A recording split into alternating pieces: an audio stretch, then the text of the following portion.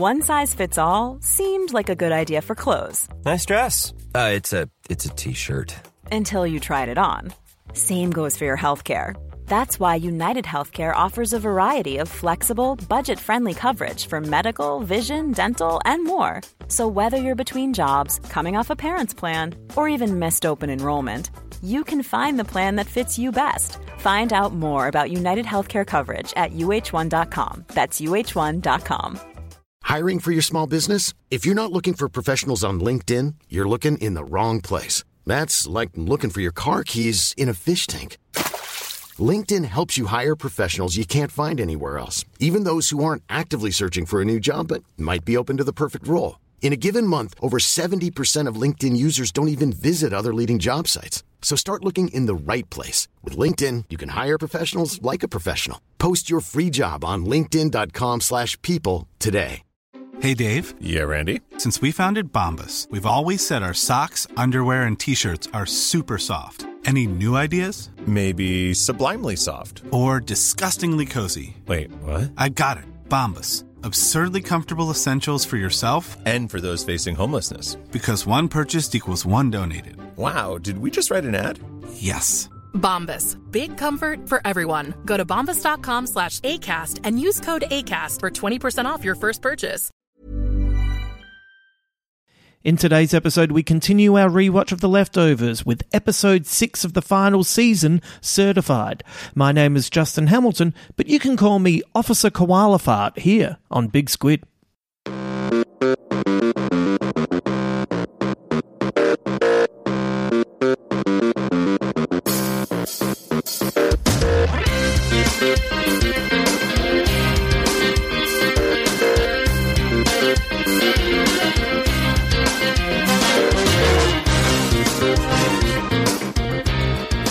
Hello, thank you for joining me. I cannot wait to talk to you about this episode. I just love it so much and even found myself a little teary on the weekend. That's impressive for an episode that I have seen quite a few times now, and it still seems to have that effect on me. One of my favorites in all of the series, and actually this whole season. It just feels like it's one win after another. I hope you're enjoying this and potentially loving this as much as I am. A quick reminder, if you didn't hear the earlier podcast this week with Alex J, this season of Big Squid is coming to an end very soon. To keep you in the loop, we have 2 more episodes about The Leftovers to go after this one. We also have jazz musician Nick Hempton on the show next week, giving us a taste of his new album.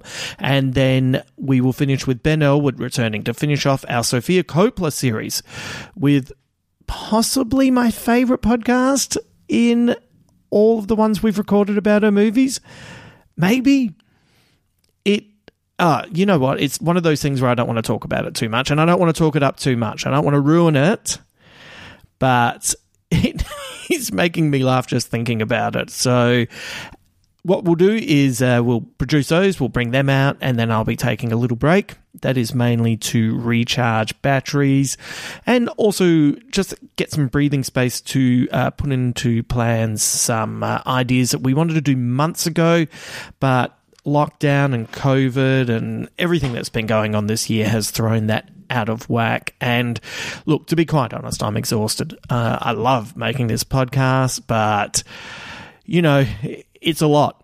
And I'm needing a bit of time to sit on the lounge and daydream, you know, just let the brain allow my thoughts to drift and see what comes next, you know, that kind of thing. Anyway, the break won't be long. Like, I'm making it sound like it'll be a few months. It won't be that at all. It'll be a couple of weeks at best.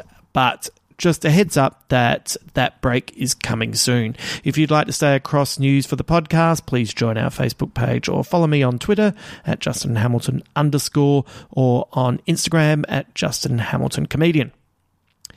Right, enough of that. It's time to talk about Laurie and the wonderful, wonderful Amy Brenneman in the episode of The Leftovers entitled Certified. Everybody wants something. That's why we're here. Where's Kevin? Is he here? We asked him to die. again. Well, it's a lot to put on someone. You don't believe in this? I can't. You said he got the idea from Revelations. Tell me we were crazy. Tell me we were going too far. And we can go home right now and forget all this. Whatever is happening here, I want to be a part of it. We open on a familiar face. She talks about how her and her partner tried IVF for a while, but it failed. She eventually gave up the hope of having a baby. 5 years passed, and then it just happened. She was pregnant, and she named her son Sam. 6 months later, she walked out of a laundromat. She was stressed. She was on the phone, and she strapped Sam into his seat in the back of the car while he was crying. And then, once she got into the driver's seat and turned around, he was gone. This is the young mother we saw in the very first scene of the series, the moment we first experienced the sudden departure. The woman she is talking to is Laurie. The woman talks about how her son could come back, they could all come back, and if they did so, it would be on the same spot, right? At this point in her life, it has been 2 years since that fateful day, and she has kept returning to the parking lot in case her son returned. Laurie is lost in thought while this lady talks, and when the woman asks a question, Laurie doesn't respond. The woman is angry. The guilty remnant are outside waiting for her. She can't believe her therapist is sitting there silently. Laurie's eyes are overwhelmed with sadness. She is incapable of speaking. The young woman just wants to know what to do. And then Laurie finally speaks. I don't know. Alone, Laurie goes through her cabinet, finds a bunch of pills and swallows all of them. She writes a letter which finishes with goodbye. She puts it in an envelope, sticks it to the front of her door and closes it. Seconds later, the door reopens. She grabs the letter and returns inside. Laurie stands in her office, unsure. She removes her shoes and lays down, the letter pressed to her chest. She begins to go to sleep. And then her eyes open. She's wide awake and in action. She goes through another cupboard and removes a first aid kit. She pulls out a bottle of Hyperchac syrup and drinks it. Laurie immediately vomits the pills out of her system. She washes her face with water. She is distraught. Then calmly, she removes her dress, her wedding ring. She goes to the cupboard and finds her white clothes. She dresses in all white, her eyes blank, and walks outside to the members of the guilty remnant who stand vigil over her office. "Tell me what to do," she says. Now Laurie drives a VW van in Australia. She's alone, a bruise under her eye, driving to where Kevin is, at Grace's farm. When she arrives, though, it isn't Kevin Jr. she finds, but his father instead. They greet each other with genuine affection. He's holding a bag of shoes. Kevin Sr. wants to know if Matt is coming, but he isn't. He has, though, sent the charred remains of the book his son set on fire at the hotel. He has also passed on a message to Kevin Sr. He's sorry he didn't put you in his fucking book. Kevin barely registers this aggressive message, and he takes the book from her. Laurie wants to know where Kevin is, but he's off having a think. It turns out that everyone has asked him to die again. She tells his father that whatever is happening here, she wants to be a part of it. We cut to night time. Laurie is secretly filming people while balancing up a tree, looking into someone's home. It is the two scientists that rejected Nora. They kiss, but before Laurie can take more footage, she has to run as she's attacked by a dog. It is windy and the streets are quiet. She gets into the VW where Nora and Matt are waiting for her. She shows the video to Nora, who confirms that it is them. Now they have to wait. Back on the farm, Kevin Sr. talks about waking up at Grace's after the snake bite and realising Christopher Sunday is dead. He doesn't know how he got there, but he recounts what happened, how he woke up, how he found the pills, how he took them, and they were so strong they knocked him out. And then when he woke, it was the first time he saw Grace. Laurie points out that was when she was drowning the police officer called Kevin. Grace feels awful, but she thinks Laurie doesn't understand. Laurie does understand, though. They want to drown her ex-husband so he can travel to the place where the dead people are, and while he is there, he is going to learn a song that he can return with so Kevin Sr. can dance the dance that will save the world. John also thinks that Evie is in this place. Laurie is skeptical. She thinks it sounds crazy, but these are crazy times. Kevin Sr. only wants to make certain that Laurie isn't going to talk him out of it when his son returns. Laurie smiles. She's not even sure if he's going to come back. She knows she wouldn't. But in the end, she guesses Kevin Jr. probably will. He always does. There's a knock at the door. Laurie answers, and it is the police officer that used to work with the Australian police chief, who was also known as Kevin Garvey. Back in the car, Laurie watches the testimonials of people who used the scientist machine and travel to the place where the departed went. Matt is in the back, asleep. Nora keeps an eye out. Laurie knows that John and Michael Murphy are at the airport with Kevin, but since the nuclear warhead detonated, all the flights are delayed. Nora says Laurie can leave too, but she wants to see if the scientists will lead them to this suicide machine. Now, Nora points out it isn't a suicide machine. Besides, if she wanted to kill herself, she'd do it scuba diving because so many natural things can just go wrong. Laurie says, yes, I get it. She's a certified diver. She's experienced. Nora points out that it doesn't matter that she's experienced. All you have to do is twist the knob the wrong way, she dies, and everyone who loved her would be protected because they'd never know. They'd think it was just an accident. Matt wakes, his nose is bleeding. Nora is angry because Matt was waiting for divine intervention to save him rather than doing anything real. Laurie tries to stand up for him, but Matt agrees with Nora. He deserves her scorn. Then Nora has a dig at Laurie about her psychic powers, the trick that her and John pull on people. Nora asks Laurie to give her a reading now. What would she say if she wanted to speak to her kids? Laurie points out that she doesn't do departures. Matt suggests their parents, they're dead. Nora is angry. She quite clearly hasn't forgiven Laurie and the guilty remnant for making the mannequins of her family and placing them in her house.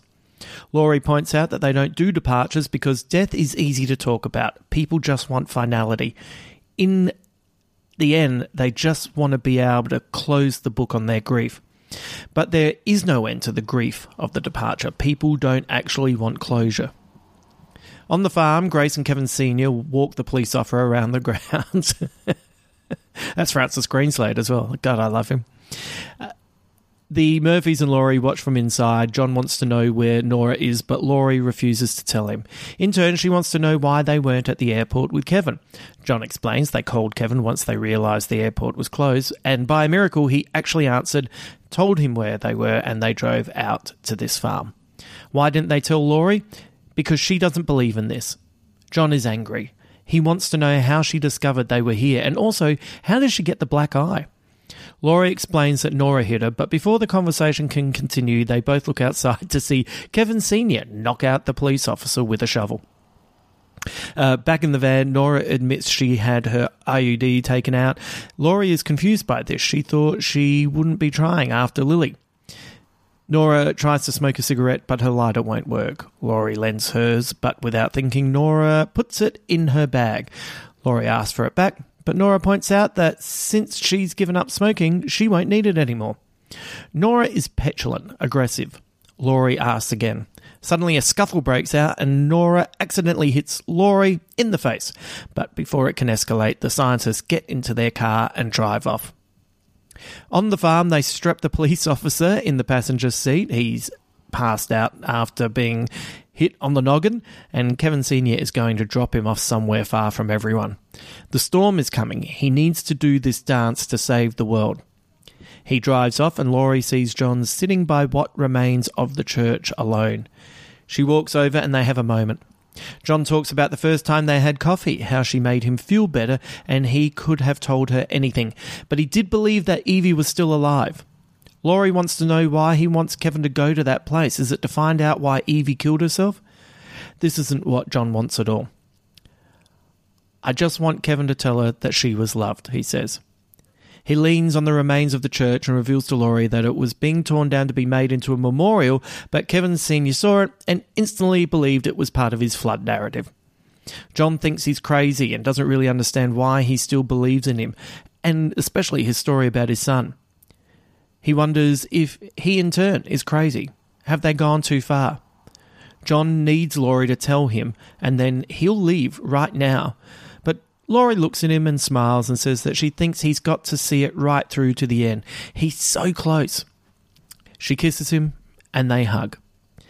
Back in the van, they chase after the scientists. Nora tries to lighten the mood and talks about how the French sailor who fired off the nuclear warhead thought there was a giant egg in the Pacific Ocean, and on the 14th it was going to hatch and eat everyone.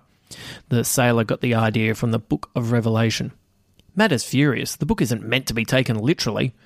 Nora makes fun of Matt, but turns her attention to Laurie. She wants to know what Laurie would say to that sailor if he'd come to her. "Don't miss," Laurie says. Before they can continue talking, Laurie's phone rings. It is Michael. He's the one who tells Laurie where everyone is on the farm and what they're up to. He doesn't stay on the phone for long, but pleads with her to come to Grace's farm. Matt asks what is going on, and Laurie points out that Kevin is at a ranch with his dad. Nora says that she is happy he's there with his father. Tomorrow is a big day. Everyone should be with their family. At the ranch, Grace and Laurie talk while preparing food. Grace wants to know if Kevin was a good husband, and she says yes. They only broke up because she joined a cult. Laurie tells Grace that she is sorry to hear about what happened to her children. Grace says to Laurie that when their bodies were found, their shoes were lost, and no matter how hard they searched, they could never find them. When Kevin finds her children in the other place, all Grace wants to know is, where are the shoes? Laurie looks at the photo of the family, a tub of the pills for the dog that Kevin Sr. took alongside the frame, and you can see the sadness again in Laurie's face. That night they eat dinner, but Kevin Sr. is disappointed that it isn't much of a Last Supper without their Jesus. Grace is tired. She decides she's going to lay down for a bit. Kevin looks around the table and talks about what roles they're going to play as apostles. He believes they all have to be somebody. He declares that Laurie can be doubting Thomas. Kevin explains what happened when he began first hearing voices. Everyone told him he was nuts, and Laurie was the only person who said they were really there. And then he was locked away. But Laurie smiles and points out she isn't Thomas. In fact, she's Judas. You see, doubting is easy, but Judas, he was surrounded by people who kept banging on about how special Jesus was, and he betrayed them anyway because he believed in something. Michael points out that Judas eventually killed himself, but he slurs. His eyes are barely awake. He's acting weird. Suddenly, Kevin Sr. passes out face first into his food. John tries to wake him, but then he notices that Michael is now also asleep. He looks at Laurie, his eyes drooping as he tries to comprehend what is happening. She whispers that she is sorry as John gets up to walk, but passes out. Laurie looks over at Grace's dog and says, "I borrowed your pills." Back with Nora and Matt, they look down at a truck where the scientists are working. It is in a secluded place near the water. Laurie wants to know if Nora is going to call her boss and shut this down, but instead, Nora turns to Matt and asks if he remembers when they were kids, after their mum and dad died, when people would try to keep them busy. They were once taken to see a baseball game. Nora was too young to get into the game, so she watched kids playing with a beach ball. It came their way, and Matt stood up, punched it, and it was the first time she'd seen him look happy. Then an usher at the stadium grabbed it and let the air out. Nora is now crying as she explains everyone was happy. Why would someone do that? Laurie points out that if the ball went onto the field, it would be chaos. That's why that person does that particular job. Nora cries. She's in pain, and Laurie hugs her, holds her. They pull back, and Nora says that Laurie can have the van. It is clear what is going to happen. Nora is going to leave this world and go over there. Matt decides he's going to stay with his sister. He hands the book to Laurie and says, tell Kevin Sr. he's sorry he didn't put him in the fucking book. And also tell Kevin Jr. that he's sorry that he did. Nora asks Laurie not to tell them what she is about to do, so Laurie takes Nora's cigarettes as payment so she can invoke patient-doctor confidentiality, guaranteeing she won't tell. Same time next week, Nora says through tears. Laurie smiles, but as she walks away leaving Nora and Matt behind her, she too looks in pain. Back at the farm, Laurie sits alone and finally Kevin returns. He heard she was with Nora and asks if she helped her find what she was looking for. Laurie says, yeah, I think so. Kevin wonders where everyone is and she pointed out that she drugged their food. She wanted to talk to Kevin without interruption. He wants to know if she's going to talk him out of it. No, She's come to say goodbye. He looks at the cigarette lighter. It reads, "Don't forget me." It is the lighter Jill gave her that fateful Christmas night. Laurie says she threw it away but went and retrieved it, but please don't tell Jill that part. Kevin admits that he accidentally killed Jill's hamster when the two of them went away together, so they're even. "So long, Mr. Fuzzy," says Kevin. Laurie laughs. The hamster's name was Mr. Funny. Laurie admits that a conference she went to in Phoenix only lasted a couple of hours and then she went to an expensive spa. Kevin laughs. He admits that he hated their house. He didn't say anything because it was her money and also he wanted her to be happy. She looks at Kevin and reveals that she was pregnant. 16 weeks. Kevin asks when. 7 years ago tomorrow. She was at the doctor's looking at the ultrasound and then their baby was gone. Why didn't she tell him? Laurie says they raised two beautiful kids. It's the best thing they ever did. Did he want another baby? No. And neither did she. She didn't tell him because she didn't want to, and then she didn't have to. Are you scared, she asks. Scared about being drowned? He's not. Where he went last time was so real, he felt so alive, he's not scared. If he isn't scared, she's not scared. He offers the hope that he could come back, and she hopes that he will too. Will she stay? No, she can't. She kisses Kevin. He tries to give back the lighter, but she tells him to keep it. She's quit. He asks if Nora has gone. We're all gone, says Laurie. They look at each other. Goodbye, Laurie. Goodbye, Kevin. It is the next morning and Laurie is out on a boat, just her and the owner. She's lost in thought when the owner points out there's a storm rolling in, so if she's going to go, it is best to go now. Laurie is about to go diving. Thunder rolls in the background. She straps herself up, but before she can dive in, her phone rings. She looks at the screen and sees it is Jill, so she answers it. It turns out it's not just Jill, but it is also Tommy. They're arguing over something from their childhood, but it is playful. They're having a good time. Laurie sorts it out. Her children are in a good mood, and they tell her that they love her. And Laurie replies that she loves them too. She hangs up the phone. That storm is coming. It is now or never if she's going to dive. She straps herself up, places the equipment in its right place. She's teary, but she smiles. She takes a few deep breaths and dives in. We linger on the ocean, the storm coming, thunder in the distance, and we are left alone listening to the gentle lapping of the waves. I honestly don't know where to start with this because, once again, this is one of my favourite episodes, and even though I have seen this so often, I just get really emotional every time. For me, Amy Brenneman is the unsung hero of The Leftovers. When we meet Laurie, she's with the guilty remnant and silent, but through her incredible performance, I felt like I understood Laurie, I liked Laurie, I felt pain for Laurie. She's not always likeable, she doesn't always make the right decisions, but more often than not, people who are in pain rarely get it right. But she strives for peace of mind. She tries to understand where she fits into this world, and even though she stumbles, Laurie is a good person.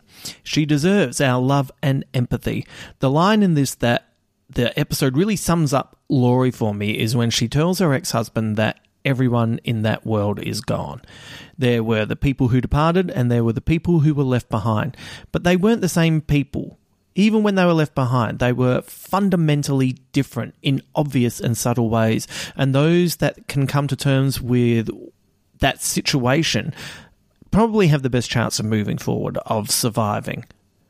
When we see her trying to connect with the young mother who lost her son, who lost Sam, it is heartbreaking to see Laurie so lost. The suicide attempt is confronting, and it is relief when she forces herself to vomit up the pills. By the time she's all dressed in white to throw herself to the guilty remnant and their belief systems, it all makes sense. We get it, and we now know how she ended up in that cult. Near-death experiences will do that to you. Laurie's time with Nora is fascinating. They're not exactly friendly, and why would Nora be totally comfortable with her after that awful morning with the mannequins? Also, her decision to join the guilty remnant is one that Nora cannot abide. On the flip side, Laurie is fascinated by Nora and also annoyed at how easily she can get under her skin. That it comes to blows early and ends in comfort should not be a surprise. Both of these women have been in pain, in their own way, dealing with their own grief. Everyone knew about Nora's children going, but nobody close to Laurie had any idea about her fetus disappearing before her eyes. In the end, when we realise that Nora is going to use the machine to either travel to wherever the departed went or to be obliterated, it is fitting that Laurie is there to witness, to offer comfort. In the end, is it Nora that convinces Laurie to kill herself? It isn't just a scuba diving theory, one that Nora tells us in such a flippant way that it makes you wonder what other ways did Nora research in her darker moments, but also that she is willing to leave or die trying. Laurie came close once before. The moment was manic, but this time it feels like she is much more at peace with the decision. In the end, all Laurie can do is walk away and let Nora and Matt have time to themselves. As for Nora, we know we still have a part of her story to finish as an older woman who doesn't recognise the name of Kevin. Or is it Nora? We don't know. We won't know. Well, you'll know soon. Laurie tells us earlier in this episode that people don't want closure about those who departed. They want to hold on to the idea that they'll return. But Nora is done waiting and instead is willing to try to make the journey herself, regardless of the consequences. Of course, there is no way that Laurie can go before she reaches out to her ex-husband. It is incredibly moving seeing these two sitting together, just talking. You can see the old ties, the connections that were always there deep down. It is a funny talk, as are a lot of moments in this episode, as they reveal unimportant secrets to one another. Dead hamsters, spa retreats. But it is revealing as well. Laurie sees the pain in John and understands finally why he is believing in Kevin Sr.'s story. If Evie is dead and he can tell her through Kevin that she is and will always be loved, then how can he not believe? Yet while Laurie sits with Kevin, the revelations are different. When he dies, he feels more alive than he does surrounded by his family and friends.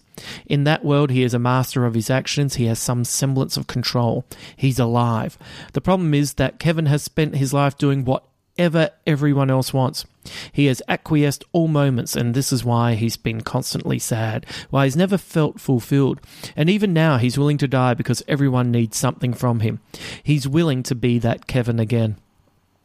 That's why it's so sad when he confesses that he hated the house. He just wanted Laurie to be happy, even at his expense.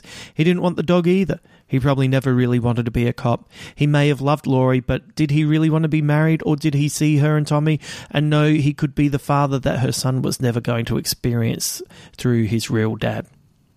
Maybe he never really wanted Lily. Who knows what Kevin ever really wanted because he never knew himself. By confessing about the house, he's revealing the problem at the heart of his life.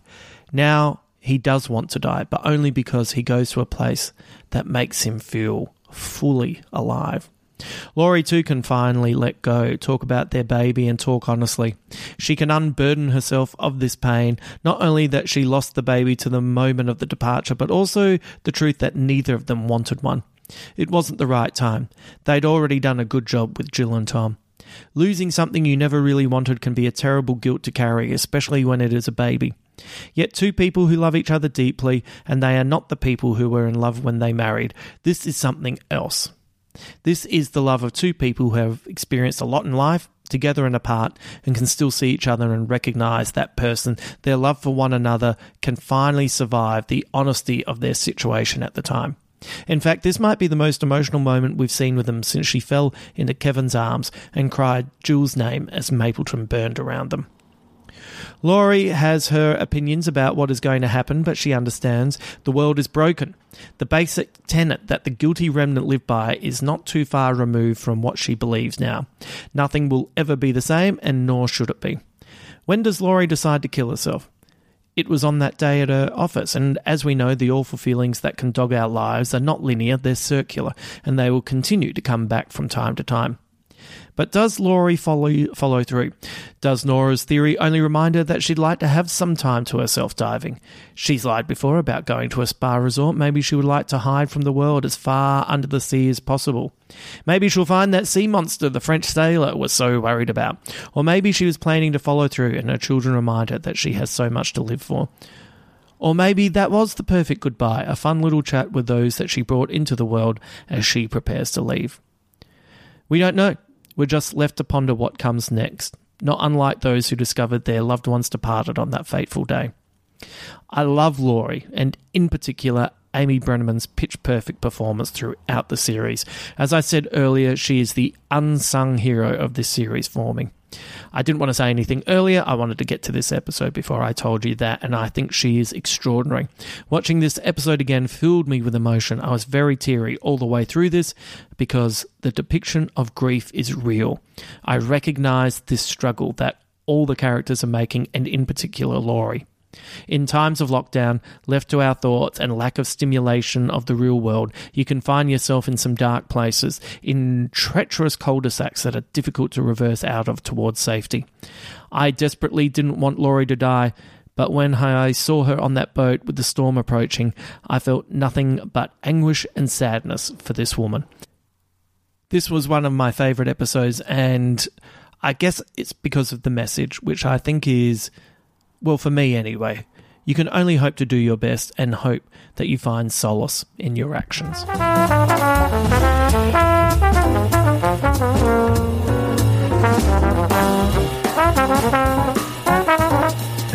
Okay, let's get into the squid bits. Not as many for this one as normal. It's a pretty emotional episode, and I think most of the heavy lifting is in that. But a few interesting things. This is the second episode to end without music over the credits, the previous episode being the Garveys at their best in Season 1. Laurie attempted suicide with sleeping pills, but in the end uses pills to knock everyone else out. 3 signs that Laurie is about to kill herself that you don't realise until the end credits roll, or at least suggest. When she asks Kevin if he's scared and he replies no, Laurie says, then I'm not either, which implies she too isn't afraid of dying.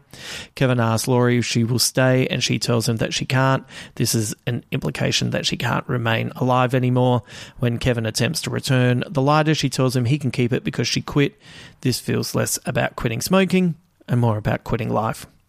Kevin Sr. tells everyone that they need to impersonate someone, which is a very meta statement on how all of these characters are behaving. Just as a heads up, this is the last time that Jill and Tom appear in the show. Damon Lindelof has said that it didn't entirely sit well with him that they were pushed to one side, considering how important they were in the first 2 seasons.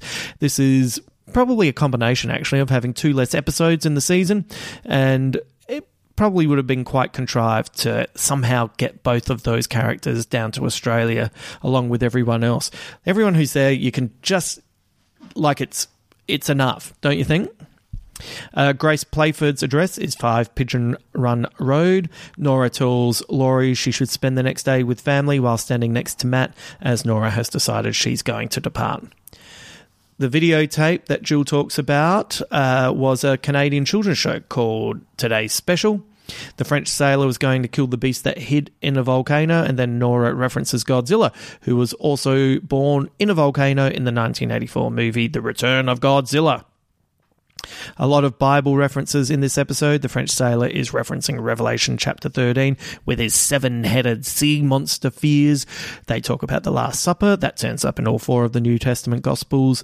The story of doubting Thomas is from John 20, 24 to 29.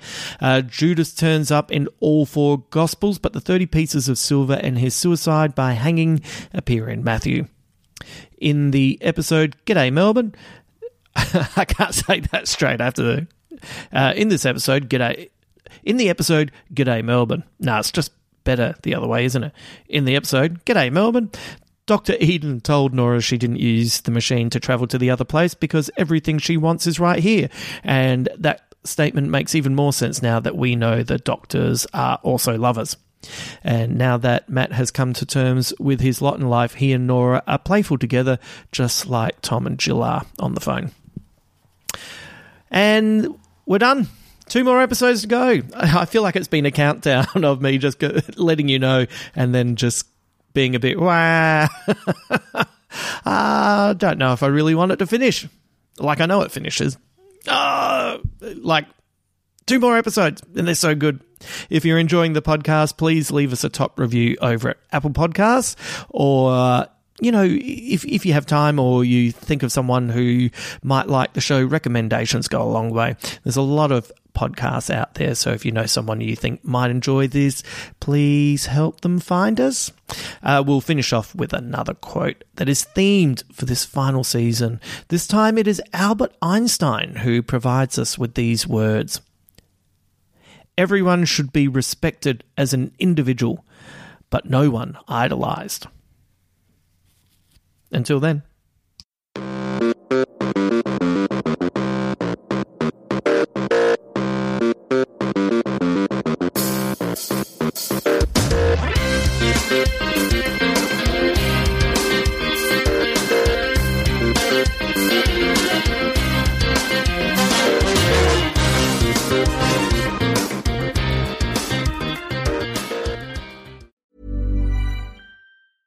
Hey, it's Paige DeSorbo from Giggly Squad. High quality fashion without the price tag. Say hello to Quince. I'm snagging high-end essentials like cozy cashmere sweaters, sleek leather jackets, fine jewelry, and so much more. With Quince being 50 to 80% less than similar brands. And they partner with factories that prioritize safe, ethical, and responsible manufacturing. I love that. Luxury quality within reach. Go to quince.com/style to get free shipping and 365-day returns on your next order. Quince.com/style.